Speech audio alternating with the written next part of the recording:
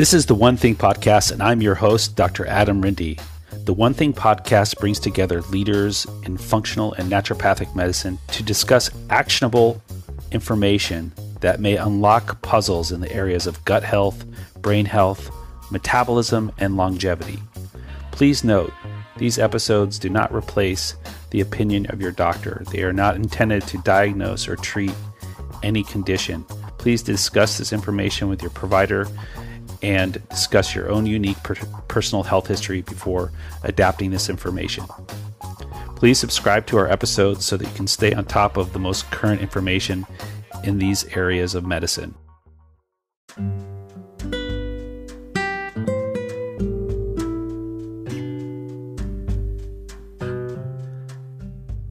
When people are anxious, they often get sweaty hands, increased chest pressure, shortness of breath, may feel lightheaded, and may even feel tingling sensations in the arms and legs.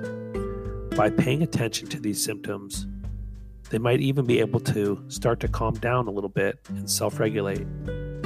Yet sometimes, when stuck in a loop of anxiety, people often turn to learned coping behaviors or addictions to help them deal with these unwanted sensations.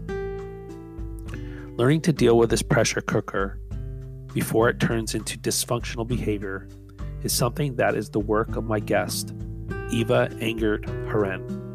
And according to Eva, dealing with the pressure cooker does not require changing your thoughts or trying to control things. It's actually quite different. It's more about being with the body, the somatic experience, and learning to release it. In this episode, we go into this and much more. Eva talks about her unique work helping people with anxiety, trauma-related disorders, and spectrum-related disorders.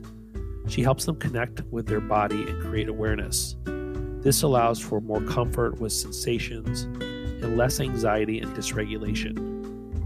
Eva and I share a common bond as bereaved parents. I was surprised that we jumped into this topic in our conversation. Yet, it was relevant.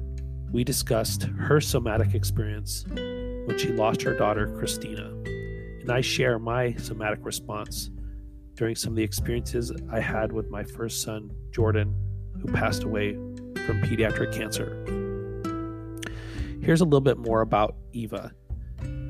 Eva is a certified somatic experiencing practitioner. She also is a certified integral coach and certified MRES practitioner through the Emotional Health Institute. She wrote a book called Beyond Recovery, Getting Unstuck from Life-Limiting Habits, and she has a thriving practice in Northern California and online offers courses and ways to work with her. She is the founder of something called Beam Life, which is an approach to helping people with body-centered approaches to healing and complete wellness. You can find her work at evaangvert.com, EVAANGVRT. I'm confident that you're going to enjoy our conversation and learn a lot from it. And we will get into this episode after a short announcement. So without further ado, welcome to the next episode of the One Thing Podcast. Eva, welcome to the One Thing Podcast. I'm delighted to be here with you today. Thank you for having me. Just thank you. You're welcome. Yeah, it's really nice to speak with you. I was introduced to you through a conference that I was taking through the Institute of Functional Medicine. We were talking about various topics like trauma and atypical depression, and your name came up as someone to really connect with because of your work, which we'll go into. And so it's nice to meet up with you. I appreciate you putting some time aside for us. Oh, this is all. I just keep on saying thank you. This is just exciting to be on your show. Good. Well, I'd love to talk about a few things. I think you're really equipped at painting the experience of people you work with and people you've helped that deal with, for one, anxiety related concerns. And I think people have a sense of what anxiety is from like an intellectual standpoint and kind of have some relation to it. But I would like to kind of just hear, just for starters, what we were talking about things, what people you work with who have anxiety, what they're experiencing on a daily basis and kind of the impact it is on their lives. Often when we talk about it, and I have a client, I have anxiety, and we say, so how does that even show up for you? Like, how do you know it's anxiety? Like, what is going on with you? Well, I just feel nervous or I'm just uncomfortable. So what I have learned about body awareness is if I can just locate the discomfort, if I can just, I have a pressure in my chest, or my throat is closing, or whatever it is somatically, then, with the body awareness, and I can just pay attention to that, the brain kind of starts calming down a little bit. Because when I'm, or other people, when we're anxious, it tend to, it just starts spinning and all these crazy thoughts come along and then it kind of fuels itself. So my anxiety and my fear of panic attack creates anxiety. And before I know it, I'm rolling down the hill just on my own fuel alone. Mm-hmm. So the awareness that they're feeling, is that, are you talking about certain physiologic functions that are seemingly off, like heart rate or, muscle tightness? What can you kind of paint that a little bit further? So clients often say, I get sweaty hands, or my heartbeat goes up, or I feel a pressure in my chest, or it's all kinds of different, I start shaking, or whatever it is, it's this kind of almost floating thing. And if they don't pay attention to it, we can't really ground anywhere. It's more like I'm just kind of a loose buoy in the ocean, and whatever happens, I don't have a place inside of me where I can, here we go, here is the anxiety, and then learn to calm down that. And when I say calm down, it sounds like you're supposed to do something, and what I have learned is to do nothing. It's to actually totally let go and give up any resistance to what's happening. And it's like letting the air out of the balloon. Yeah. Yeah, that makes sense, because I think on the flip side, people have for years been told with anxiety, well, if you're feeling anxiety, change this thought and then this behavior, and then your anxiety should follow suit and reduce. But for a great deal of people, maybe that helped, but for even, a large percentage of people, that can make things even more difficult, right? Yeah, and the thing, so it was explained for, I have a book about how emotions are made by Barrett. I draw a blank on her name now. It's the whole idea about that the brain lives in a dark box. And the brain's job is to keep us alive. So it needs to constantly know that we're safe, right? And then that it can predict what's going to happen next. Because no surprises. If there are any surprises, we might die. From the brain. So when she explains that the only thing the brain knows is the filing cabinet from what's happened before, and any kind of stimuli from the body, and any stimuli from our five senses. Yeah. So there it lives, and dependent on what happened in your childhood, everything, it could be a smell, and you're right back in that kitchen where you got beaten. It doesn't really matter. And So, how do we do when that happens? Well, if we do nothing and we notice what happens in the body, here it comes.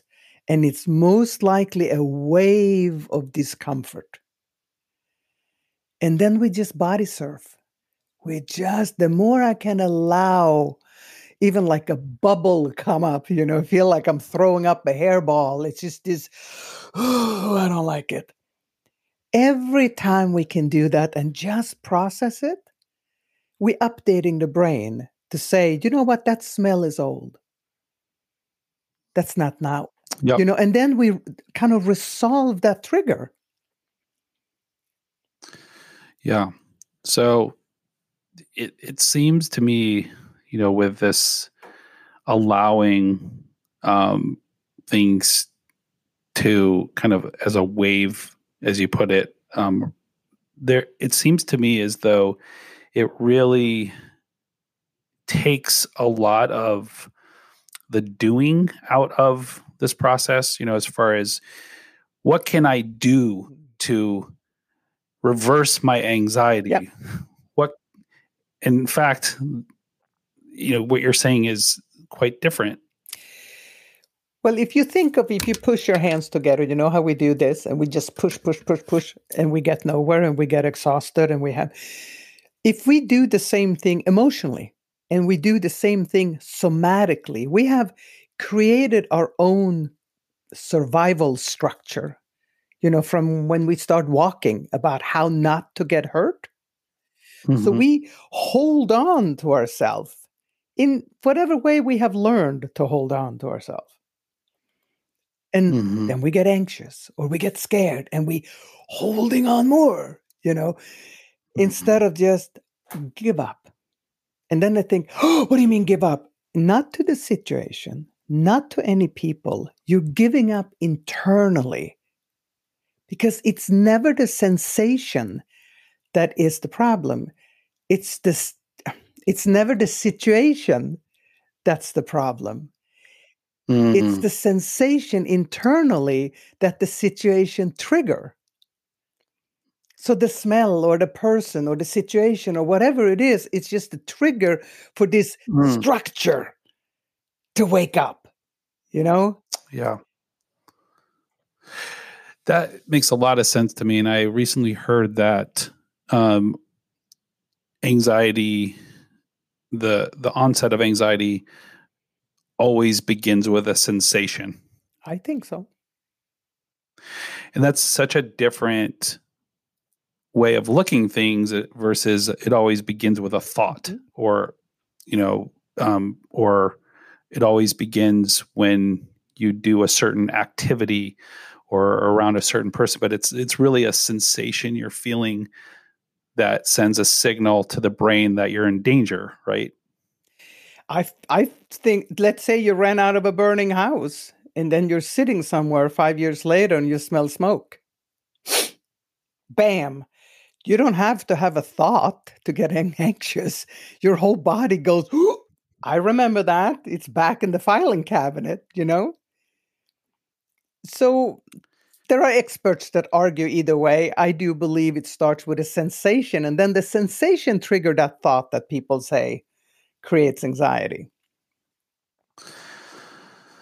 Yeah, and so that kind of back to what you originally said is, if they're shining a light or creating an awareness, for some people, I can imagine that is just a completely new terrain or new way of being. Especially, I imagine people who grew up in certain generations or certain dysfunctions. Can you talk about that? Like, what's it like for someone to start paying attention to their somatic experience? And is that like is that kind of like a jump into kind of a scary place for people, or does it feel safe for most people? I think it's very uncomfortable. and it's scary. And that's the reason why we don't jump in, because it's kind of like a lot of people do this exposure therapy and things. I mean, I just throw you in the hot tub and then eventually you get used to the heat. Whereas we just stick our toe in and then we take a cup out. And then we do this a couple of times. And after a while, the hot tub is, lukewarm and half full. And then if you want to look a little more, because the moment it becomes overwhelming, it's kind of counterintuitive. I mean, if I get overwhelmed by the session, I'm not processing anything. Mm-hmm. If I can sit and have my cognitive brain going and saying, this is really uncomfortable. Oh, I feel this, but I'm here. I know I'm here and I'm just body surfing. And you stay on top of the wave the whole way. And that's the paying attention. That's the cognition. Just let the body do it. The body knows how to do it if we can just get out of the way. Mm-hmm. Yeah. And that, from a physiologic standpoint, learning about the autonomic nervous system and, how it kind of runs in the background of our body, it's a background nervous system where we don't have like a control over it. And its sole purpose really is to restore balance, right? So it's interesting to kind of get out of the autonomic nervous system's way and allow your body to regulate. So it really resonates with me on that level. And people have lower back pain and they have neck pain and they have all kinds of pains. And I do not claim that I heal anybody with physical pain. The interesting thing is that after a couple of sessions, a lot of this physical pain is subsiding. Mm-hmm. So, well, that's a nice coincidence, but we can stay there. Yeah. And how do you explain that? In my world, and I'm not a doctor, when we tense up and we have tight muscles and tighten, it hurts. It starts very small. And then it's this crazy part that we learn how to, do you see people walk around like this? Do you see people's faces? It's all kinds of things we do to kind of protect ourselves. Mm-hmm. And then when we learn to, not to calm down, but to give up the fight, surrender. Mm-hmm. It's like you're going to take a cold shower and you're going to look for 60 seconds and you're standing in the shower and you're like, or what happens if you don't, give up. It's still maybe not comfortable, but it sure makes it easier.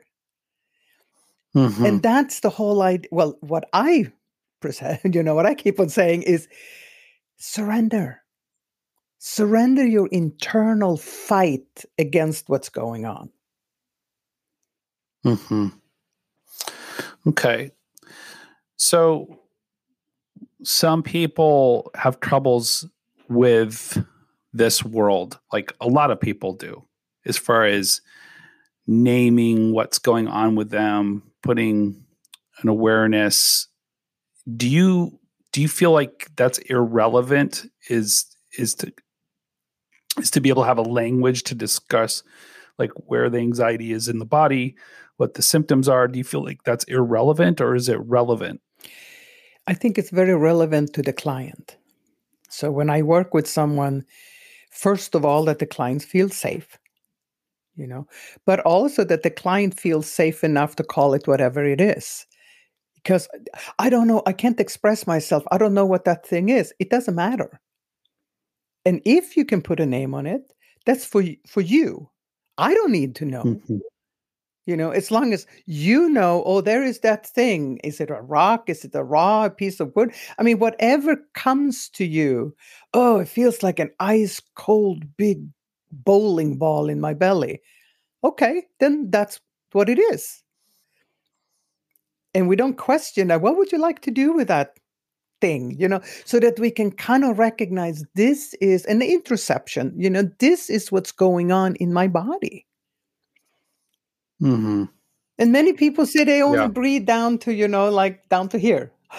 I mean, the more scared we are, and well, what's below there? Oh, I don't want to go there, see, it's not that bad. Mm-hmm. Yeah.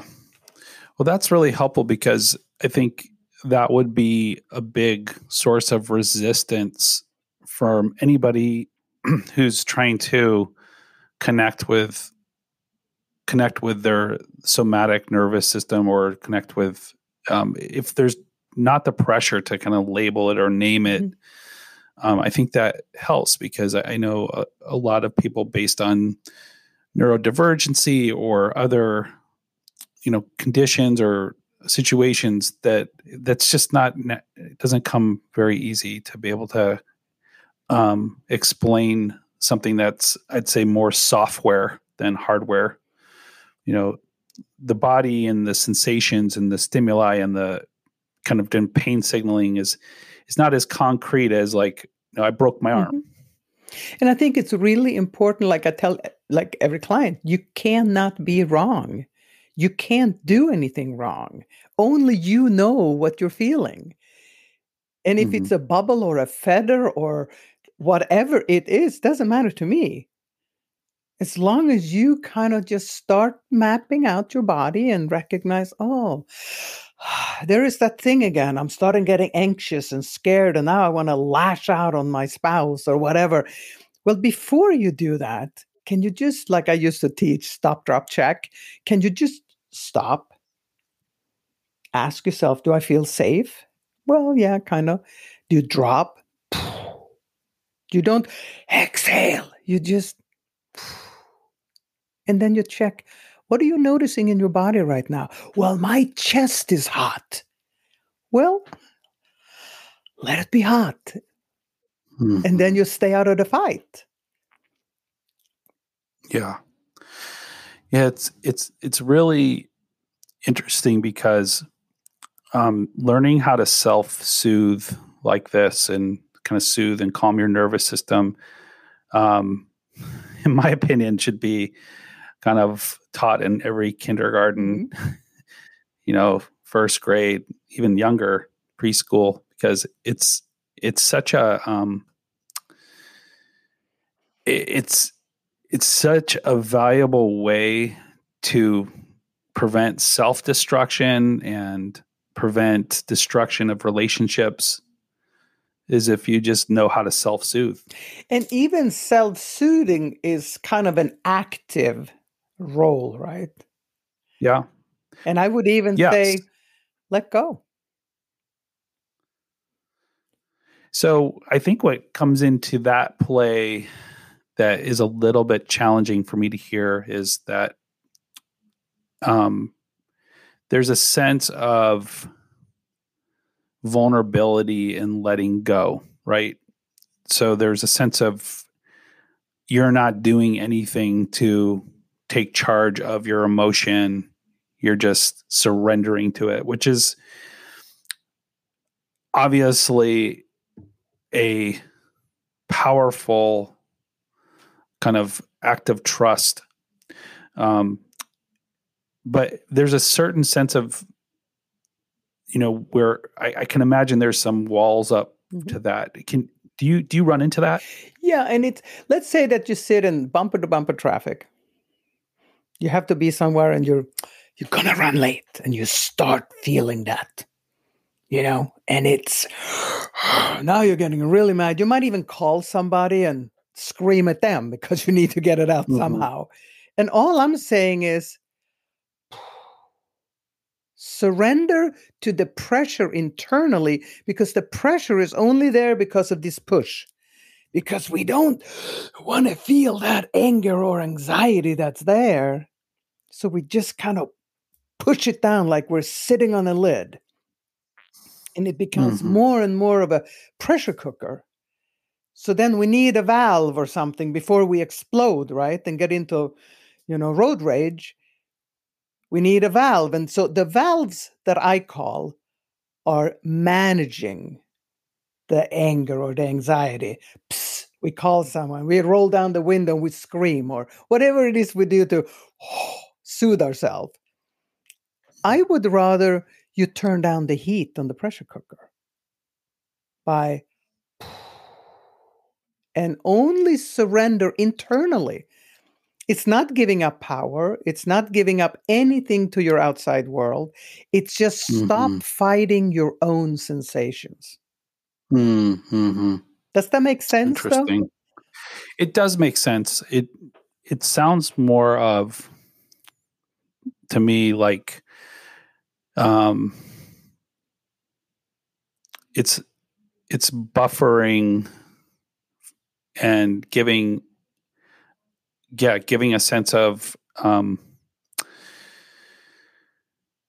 relief and pressure release, of course, but it's also kind of what they call in Porges's world, like it seems like a vagal nerve break, like just kind of like pumps the brakes and releases kind of where this thing was going, without having to be cognitive and do anything about it. Just let off the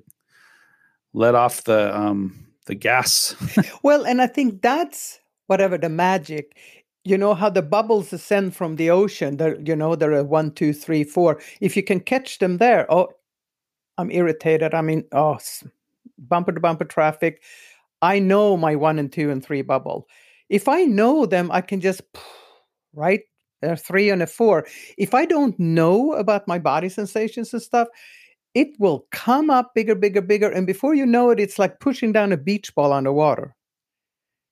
And everything, all your consciousness is used up to not, push that. Well, it's traffic.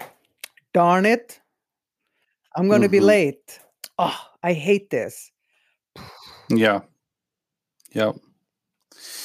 And what about people who are like your most complicated, type patients or clients where this is there's just something getting in the way? Like, what is that about? Like they can't get to this point. What is getting in the way? There is one type, sounds so bad. Some clients don't feel anything. They say, I don't feel anything. Oh, you sure you don't feel anything in your chest? Nothing. I don't understand what you're saying. I don't feel anything. Well, do you feel something before you have to go to the bathroom? Well, yeah. Okay. So that's interoception. That's kind of a physical sensation. Do you feel hungry? So we can start there. How do you feel when you're thirsty? There is some somatic awareness that we have. I know there are exceptions and there are people that don't even know they're hungry, but regularly within those barriers, we know when we're hungry, so those we can start there. There is sometimes clients get irritated because I just don't feel anything. Okay. And how does that feel? Well, I'm angry now. Interesting. How do you know you're angry? Well, I get angry in my brain. There comes this thought, I wonder what triggers that thought. And eventually, I have a stomachache. So it's kind of, a lot of people never feel anything. I work with clients that are 60, 70 years old. They haven't recognized the somatic feeling, Yeah. And how much of the inability to get to that place, or the kind of the obstacles to get there, is related to addiction or addictive thoughts, addictive behaviors? Like how does that play in? So even listen to Gabor Mate and all these, doctors out there, the whole idea about addictive behavior, and it's a way of getting away from our pain. And the pain is there. And what have I done from the moment I was 5, 6 or whatever, when the pain started and whatever happened, to not trivialize the trauma, but the whole thing at what did I learn to do to not feel what I'm feeling right now, or the discomfort? Maybe I ate ice cream and then there was some whiskey in dad's bar, or whatever it is that I'm starting to grab. And then I notice, I'm not feeling that thing right now when I do this, whatever this is. So we're going to continue to do this as long, and it can work for your whole life. You can eat yourself to 500 pounds. You can drink yourself down in the gutter. I mean, and according, to the expert, we will continue to do what it is we do to not feel the discomfort until it stops working. And then go on to something else. We can go on. Often. Yeah, and they often say, you put the bottle down, like with alcohol, you put down the bottle and we go to sex, money, and food. It's that balloon dog. You squeeze one leg and it pops out somewhere else. If we have not dealt with what really happened. Mm-hmm. Yeah. And I think there's this trend in the world of trauma that, I don't know if it's a trend, but I think there's sort of a, for lack of better words, there's I'd say two camps that I see, like, people who believe they've had some trauma and are pretty aware of some trauma maybe before they were old enough to really remember it, or they do remember trauma, or lots of little traumas, or one big trauma. There's so many varieties of this. And then there's this other camp where it's like, well, it's generational, or it's systemic, or it's so we're kind of in this place where it's being thrown around a lot. As far as somatic experiencing, or somatic experience of trauma,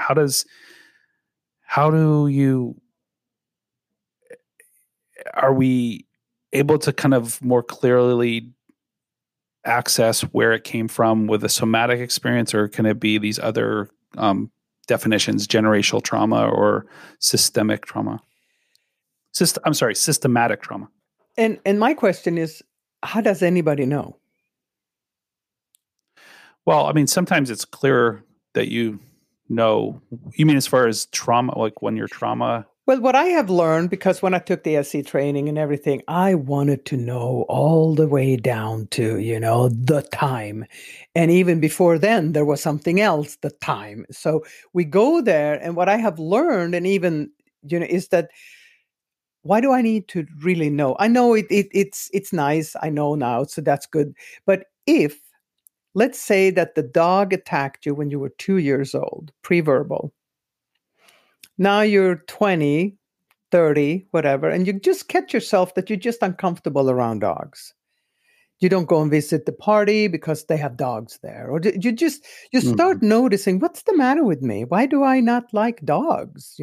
Maybe my girlfriend or boyfriend say, what's wrong with you? I want to buy a dog. Whatever it is, I'm starting to notice that I have something against dogs. And then one day I walk down the street and there is a dog coming up on the sidewalk, and I automatically take a left and cross the street. And I'm like, what the? So I would call someone like me or something and say, and I would bring you to the moment when you cross the street, not try to sit and talk about what happened before you could even talk. And the magic with that is that you go to the moment when you saw the dog and you cross the street. Right there. You go inside and you say, what are you noticing in your body right now? And all kinds of sensations come up. It's like pulling a thread out of a sweater. And you do not have to go back to being 2 years old and attacked by a dog. Yeah. That makes a lot of sense, because I know, like, in the trauma world, I think what you're saying is the present can be a reflection of the past. Even worries about the future could be a reflection of past events. And so it's just like what's happening right now. Yeah, and right now, my body is reacting on something old. Of course, I would like to know what that is, but I can sit in therapy for 20 years and I will not remember what happened before I was 2 years old. Yeah. So just that alone, what's wrong with me? Why don't I know? Well, if I can get away from that, what's wrong with me? And just bloop, bloop, bloop, bloop, bloop, bloop. It's like a domino. And it's just 1, 2, 3. And the rings, you throw the rock in the water and the rings are just do, do, do, do, do, do, do, and it resolves the initial like bite that the dog did when he attacked you. Yeah. So I think it seems like there's obvious single incident traumas, such as someone who, may have witnessed something like a very vivid experience, which they may or may not end up with like a PTSD from it. I think there's lots of research that says that's largely genetic. If, how people walk away from traumatic experiences. Some people, it really impacts long-term. Other people may not. So it's not clear. But what you're talking about is more about what I would say is like procuring your experiences in your day-to-day life and working on those, regardless of having to kind of go back and figure out like, where did this all start? Well, even, Van der Kolk and Dr. Peter Levine and all that talk about even our memories change. Yeah. So when I finally figure out what happened, then I don't even know if it's true. Is it my memory? So I think for me, it's a pretty volatile place to try to get well, instead of just kind of learning. Even when they say generational trauma, I'm not an expert in all these different labels of trauma. All I know is I couldn't breathe. My chest was hot. I crawled up on the floor with a towel in my mouth and I screamed because my stomach hurt so bad. And I had a 2-year-old and a 3-year-old. Those are, my panic attacks were 2, 3 a day because I was so incredibly scared. Yeah. At that time, you don't really care where it's coming from. You just want it to stop. Right. I mean, this might be an obvious question, but I'm curious, like, what happens when people don't deal with their trauma? This is my opinion. I don't know what happens to all the people. What I have seen, if I don't want to deal with it, if I compartmentalize, now Gabor Mate talks about the ACE study and all this about how we get chronic illnesses from just pushing down our sensations and feelings. That's outside my scope of practice. Any opinions like that? But what I have noticed is that if I, in any shape or form, try to avoid these feelings, I will pick up maybe another addiction, maybe, whatever it is, I will do that thing that I have done my entire life, but maybe a little more and more and more until it stops working. And you can shut down and then you get a heart attack. Or you can, either way, my husband was a soldier. He was incredibly strong, incredibly mind strong. And he died from a heart attack. Now, I'm not saying that's why, but it's, we kind of develop physical illnesses because we're not listening to our body. And that's one theory, Yeah. Yeah. And so with the kind of back to the addiction piece, are you saying like addictive behaviors and addictive choices or addictive thoughts also begin with a sensation? I think so. Can you give an example? Well, just any kind of addiction. Let's say you're drinking or you're smoking. There is a right before you want to light that cigarette. There is a something. You wake up and you have a drink without thinking. There isn't a conscious of, I'm not feeling that good. I think I'll have a drink. You wake up and you have a shot. But there is something, a trigger. It's almost like a tick. Even with a tick, right before you do that thing, there is something. If you could just pay attention and then, right there is something. And according, there's like too much energy in the body. It's like the battery is too full. So it sparkles all over and you get this uncomfortable things. And by your own choice of addiction, what's going to fix that. Mm-hmm. So maybe you just, before you know it, you find yourself in the fridge and you eat something. Yeah, right. That is really interesting. So it makes me think about these terms mindfulness versus mindlessness. Like, where do you stand on that continuum? Well, Eckhart Tolle doesn't like mindfulness because he doesn't like the mind to be full, And I think it just plays with words. It gets to the point where I'm kind of addicted to this kind of work, so I listen to everything, and before I know it, it's like, well, gee, that's another opinion. What is mindlessness? Is anybody mindless? Are you mindlessly wandering around in the forest? You still got thoughts in your head. So I don't really, I'm trying to stay away from those words before I talk myself into a rabbit hole, because it's more, what is happening here? Like, what's going on in your mind right now? Like, what's happening? Am I nervous? Am I concerned about how I show up? Oh, I see myself on the screen. And what am I going to, am I self-conscious? All that stuff. If I'm aware of it, I can kind of look at it and kind of giggle and say, oh, well. Yeah.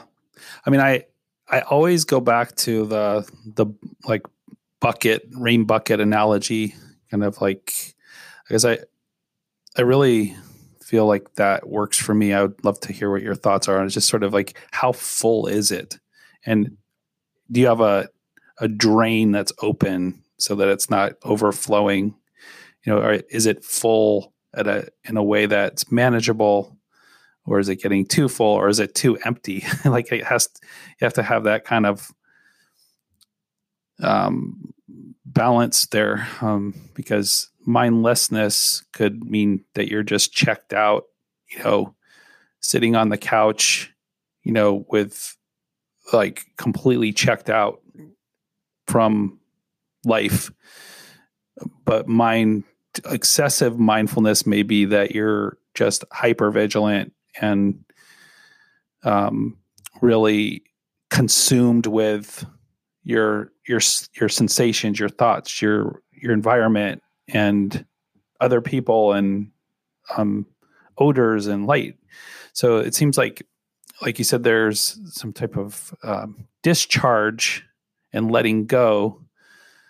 What do you think about that analogy? So I don't know about the bucket as much as I use the pressure cooker. Only because it's, some of us are born on simmer, a 2 on the stove. And we're just, I was born on probably a 10 or something with. I don't think in my family there's too many simmerers. So you learn to put a lid on. That's all I mean. You put a lid on because the bubbles are too big. It's too much to deal with. It's like standing on an earthquake and then someone tells you, read this book. What? I just don't want to fall over, And often with PTS or anxiety, a panic attack, even with kids in school, they give them drugs now so they can sit still. A kid is not supposed to sit still. It's supposed to climb the trees, Right. So it's this whole idea of, I just can't. And then the teacher get angry because they don't pay attention. How can you pay attention if you're standing on a 10-point earthquake? Or if you can't. Right. totally consumed with just surviving. Yeah. Yeah, let's talk about that because, Levine's work talks about this too. And, but you're just the analogy or the example you gave about a young kid and trying to sit still in school is there is a motor discharge of stress and tension, and, even that's really healthy, Mm-hmm. right? So if we're constantly suppressing this, with stoic behavior and making sure that you never let them see you sweat and all these kind of like when I was growing up it was like act like John Wayne who was like the main like cowboy in the movies. What do you can you talk about that, like this like need for discharge? Like Levine talks about how animals who experience trauma or stress will go behind into like a safe place and just shake. Mm-hmm. And they shake and then they go around like nothing ever happened. Because they got rid of that extra charge. Yeah. Now, we never get the opportunity to get rid of the extra charge. Stop crying. Act like Wayne, We don't get, oh, honey, let's sit here and discharge. Our parents didn't know it. I didn't know it. I mean, Yeah. If you see the great polar bear on YouTube that Dr. Levine also talks about, they shoot a polar bear with numbing to mark them. And then when he wakes up, it's the same thing. He shakes and then he walks away like nothing happened. Yeah. So I come with the pressure cooker is that every single time something overwhelming happened to us, and then we don't get to discharge. That's where the lid comes on. We put a lid on because we can't feel this. It's too uncomfortable. And then we create all these valves, alcohol, cigarettes, food, whatever. Picking your nose, scratching. I mean, whatever you do to kind of just bite your nails. Do you see people that just sit and, what is that? There's something going on in the bodies that makes us not be able to just sit still. Right. Yeah. And I think it's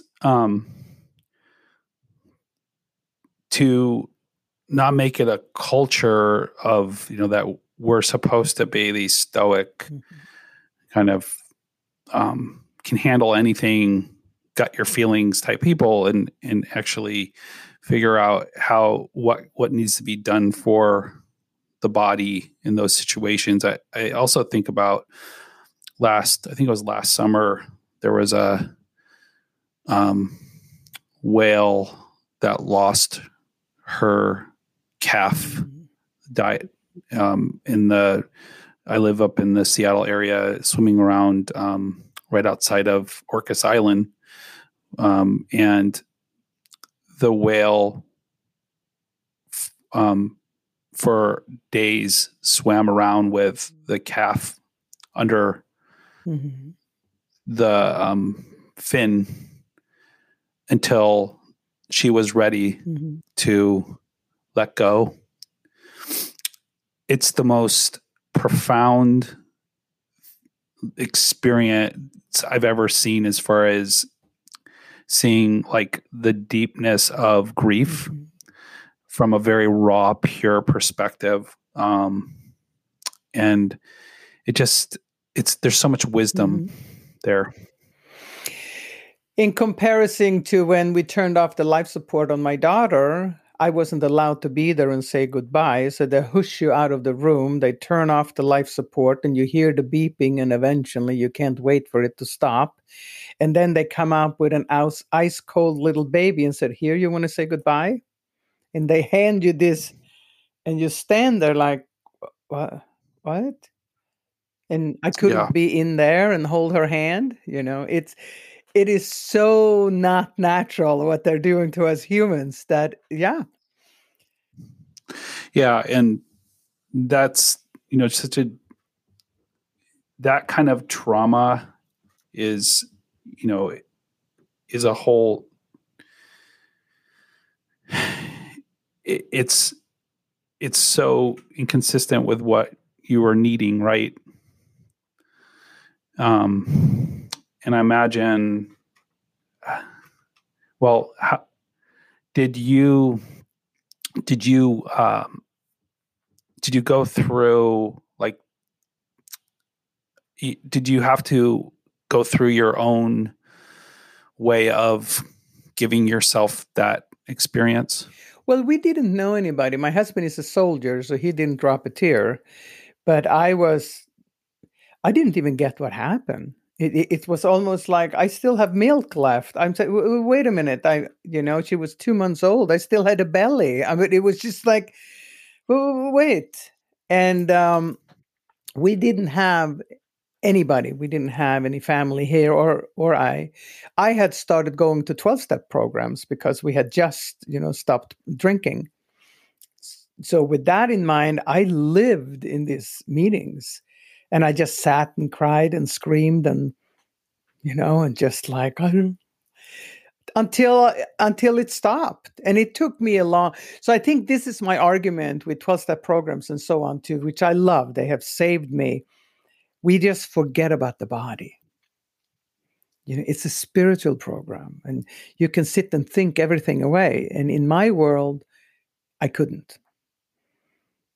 I had 16 years of sobriety and I was crazy, with manic depressive. They labeled me with all thing and I was flying off. And then I finally met SE and I went in and started my SE training. And I had a couple of sessions and it was like, I came up for air. It was amazing because all I had been doing for all these years was to hold on to myself. And I had not learned anywhere that had to do with the body, not because I was crazy or something. It was a body sensation that drove me crazy. And if I could resolve that and just, it would just whoop, whoop, whoop, whoop, whoop, whoop, by itself. Yeah. Yeah. It's interesting because, I think those listening to this should know that we shared before we were talking that we were both bereaved parents, and you had shared with me about your daughter, and I had just learned actually earlier today that about her journey and your experience and my own.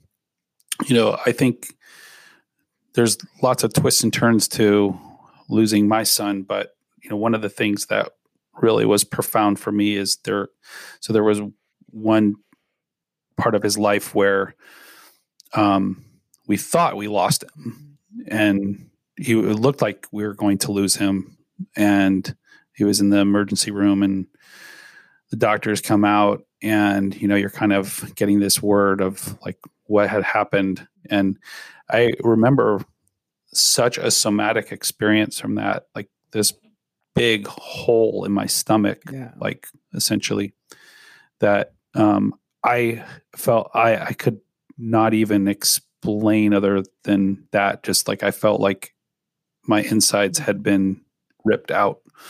And I've never really spoke about that on this podcast or what have you. But I think it's important to share. And then, he recovered from that and thought we were going to have him, for, that he was going to live from that point on. And eventually he did not. But I remember going to get some help around that experience and that sensation that I was carrying, and it wasn't going away. And going through like EMDR and some other really profound experiences, and actually kind of restoring that sensation, but that body memory is still there.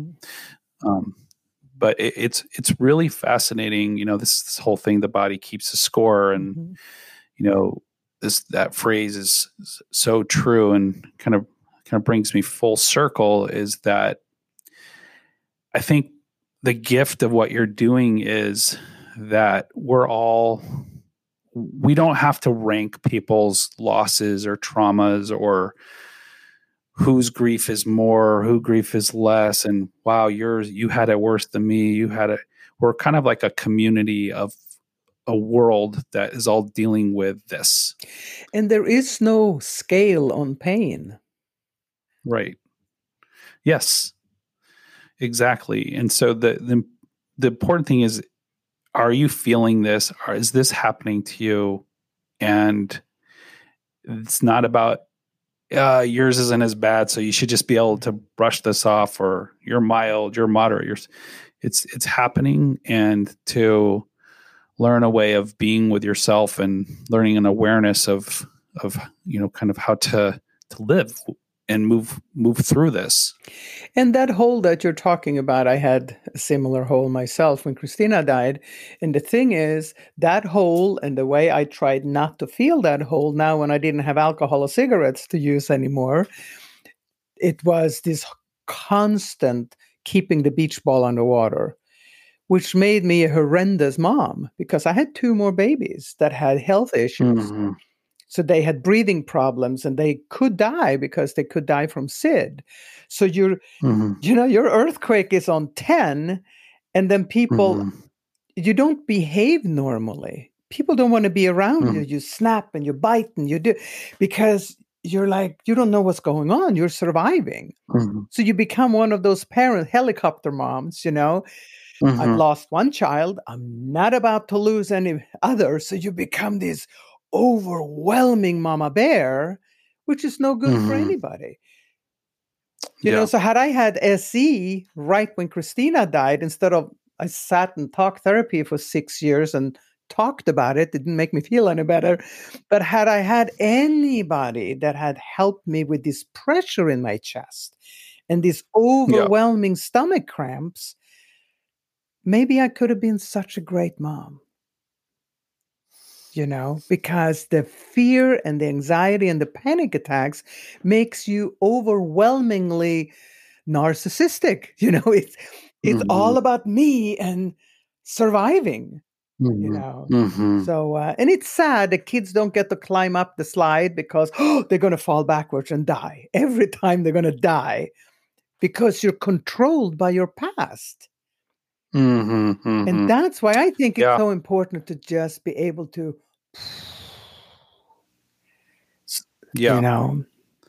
I think that's such a gift that you're offering. I remember, early on in my process, like getting some help, and, my whole thing was like, why did this happen? What can I, kind of trying to figure out and make some existential connection to the process, and trying to get peace with the existential experience of losing a child. And I remember working with someone, and they said, the only thing you need to do right now is focus on calming your nervous system. That's it. Don't figure out why, what happened, what could have done differently, what could have you changed, and what does this mean about the universe and God and all this stuff. And that was the biggest gift ever. And I always go back to that, because, ultimately we fall back into these patterns easily in times of overwhelm. But I always go back to that, and it reminds me kind of like of the gift you're giving to people is, kind of just loving yourself in that way.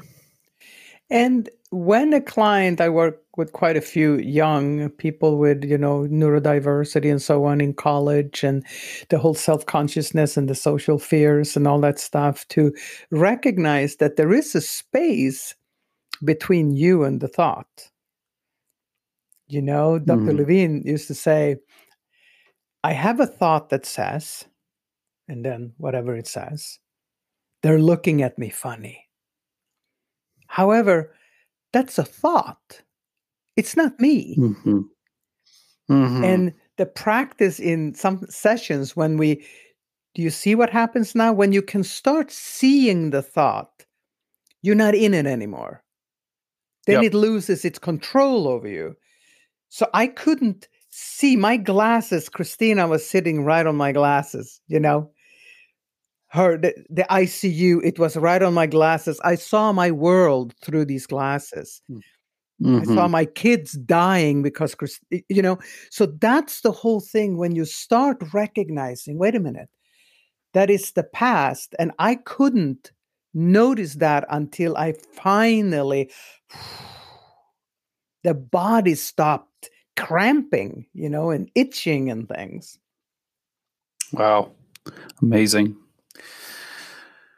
Well, this has been really wonderful talking with you. I now am really clear why we were brought together. It's been wonderful to talk with you. I just so appreciate, an opportunity to just let people know that you don't have to relive your trauma to heal from it.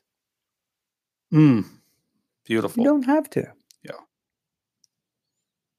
Yeah. That's a great place to kind of encapsulate this message. So thank you.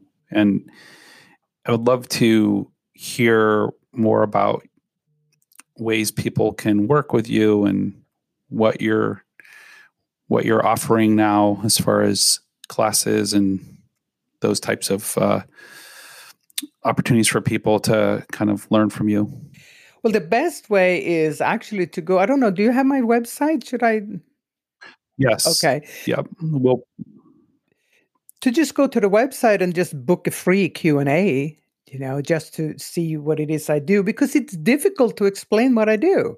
How do you explain body awareness? It's kind of, and how do you explain what you do in a session? So it almost becomes a mini session just for people to kind of get what it is we do in a session.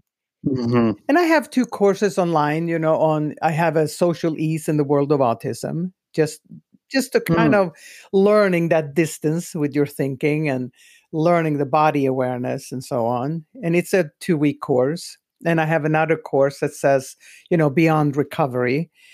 I do believe that there is something far beyond just putting down the drug, or, you put down the drug, that's just the beginning of the healing. Yep. Yeah. I don't do a workshop Excellent. right now. I'm offering an online workshop. It's been interesting, of also social ease in the world of autism. And another, we're offering a smaller course. It's 10 people because we would like to give some personal attention to each one. So it's going to come up on my website within a week. I have someone that's techie that will put it up, and it's going to be a small class, just 10 people, about, how to not heal yourself, but how to learn to calm down, by letting go. Excellent. Yeah, so we'll put all the links in our show notes to your website and courses. Thank you. Yeah. And I'd love to, put it out there that we'll meet up again sometime down the road and have another one of these conversations. Oh, I would love to. Oh, and my book. Can I? Yes, my please. My book right there. It's on my website, getting unstuck from life-limiting habits. And that's the whole You said there's going to be an audio version, or there already is? No, there isn't. It's going to be an audiobook on this one. This one will come out with a new cover and a workbook. It's right in the process, so it's not. I love the workbooks. Those are great. Yeah, it's my editor. I need someone to criticize it correctly. So Awesome. Yeah. So we'll put a link to that too. And well, thank you for your time. I so appreciate this opportunity. It's been wonderful. So thank you for inviting me. You're welcome.